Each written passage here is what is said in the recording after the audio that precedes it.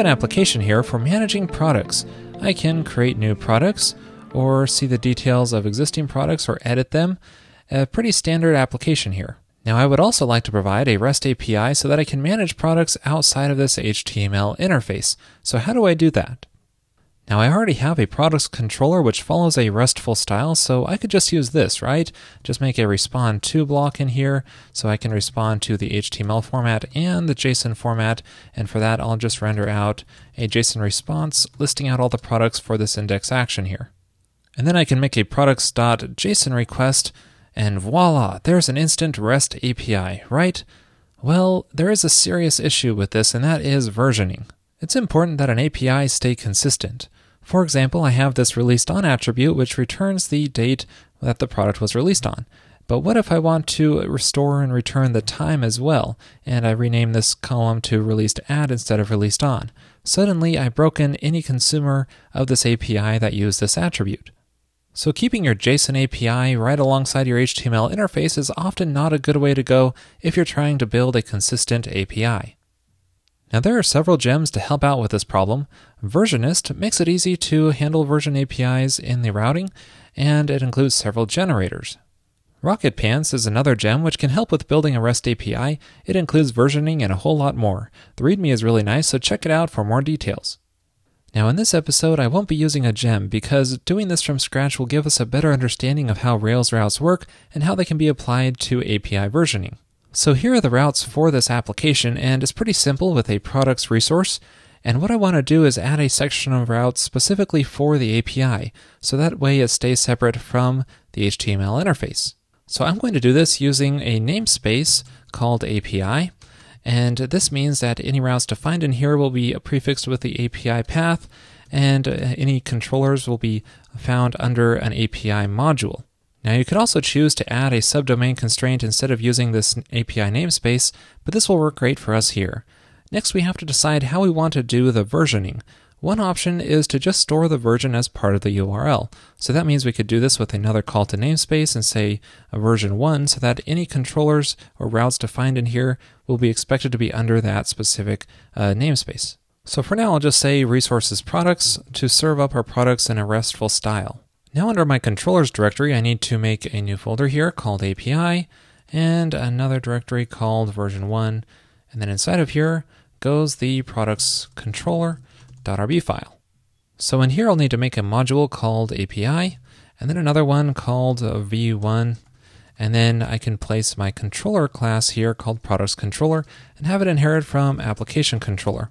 Now, alternatively, what I could do is have it inherit from maybe an API base controller if I want to share behavior between all various API controllers.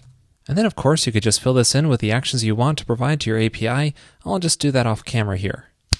So here I've just defined each action using a respond with call, so it responds in the JSON format. But this is a really simplified approach. You'll probably want to do something extra for your JSON API. And now when we visit API/v1/products.json, there's our JSON API. Now currently this requires that one somehow specify the JSON format. You can see if I remove the JSON extension, there's no API response. So here's a little tip to make JSON the default format.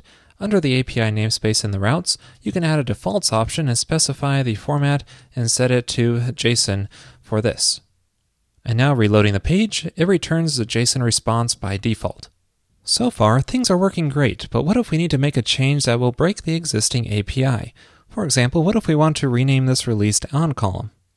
So I'll generate a new migration here to change that products released on column, like this. I'm just going to paste in the code for this migration file. It'll just rename the released on column to released at and make it a date time column. And then running rake db migrate will make that change. So now hitting reload in the browser, it now renamed the released on column to released at, and it is now a timestamp, so it's not a backwards compatible change. Now hopefully you have some kind of automated system set up so you know when you accidentally break the API. So let's work on getting this version 1 of the API working again. Now it's a little bit tricky here because I'm using respond with in this controller. I'd prefer to replace this with something like Rabble like I show in episode 322. This way I have more control over exactly what attributes are returned in the JSON response. but I'm okay with doing a quick hack here to get something working, especially if it's well covered in automated tests. What I'm going to do is just make a new class inside of the products controller class called product and just have it inherit from the actual product model. So this way, any references to this product class in the controller will use this subclass instead of the original product class. And I can override a method such as JSON in here to handle any behavior differently just for this specific version of the API. So I can call super to get the original JSON hash, and I can merge on any other attributes or make any other changes I want, such as adding a released on attribute, which will be the products released at, turned to a date type. One thing I forgot to do in this asJSON method call is give it an options hash as an argument. So now when I reload this page, I have a released on attribute, and if I had automated tests, I should be back in the green now. However, I still have this released at attribute, which I think is a nice benefit because this way it'll ease the transition for someone who still has the old API. Technically, at this point, we don't really need to release a new version of the API, but if you get enough of these hacks and deprecations, you'll probably want to. To release a new version, we can just copy the app controllers API/v1 directory into the app controllers API/v2. And then going into the routes file, we can just copy this version 1 namespace and make a version 2. Now, if there's a lot of duplication here of the same routes, you might want to make a lambda and then just pass that same lambda block to each of these, but that's only if the routes are exactly the same.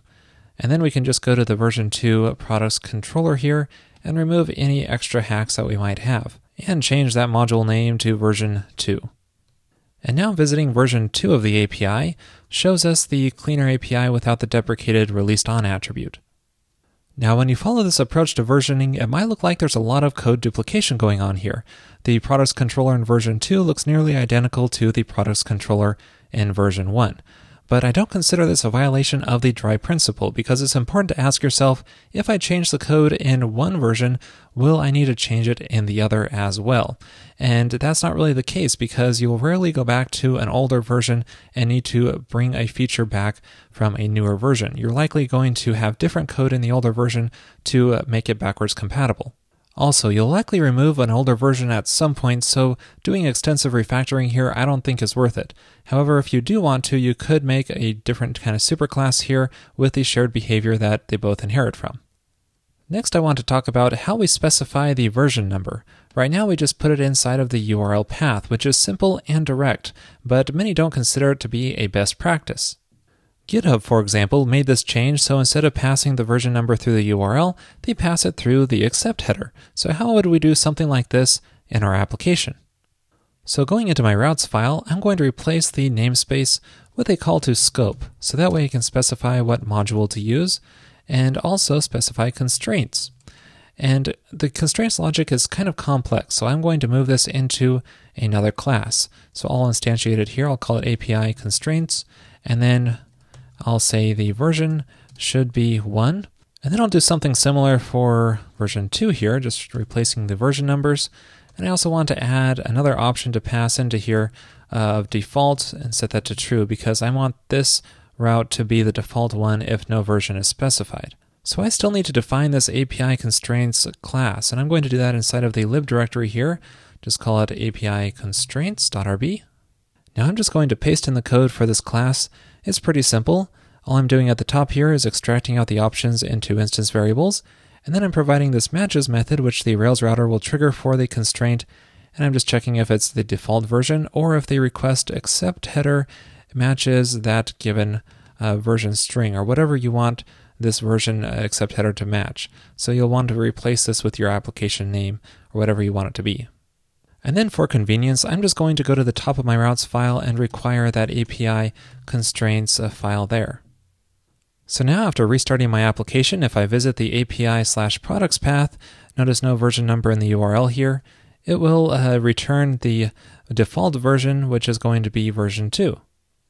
And then in the terminal, I can use curl to specify the accept header. I'll just paste in the command for this, specifying the header option to accept that specific version number, version 1 here, at the API products path. And this returns a response which includes the released on attribute, which is the first version. Well, that finishes up this episode on making a versioned API. Thanks for watching. In this week's Pro episode, I will take a look at Meteor, which is a JavaScript framework for building rich client-side applications. There I will make the same raffling application which I did in previous episodes to compare it with Backbone.js and Rails. Even though this isn't specifically about Rails, I think it's important for us to be aware of new technologies and learn from them. To watch that episode and all other Pro and Revised episodes, just head on over to railscast.com/pro and then sign up there for just $9 per month.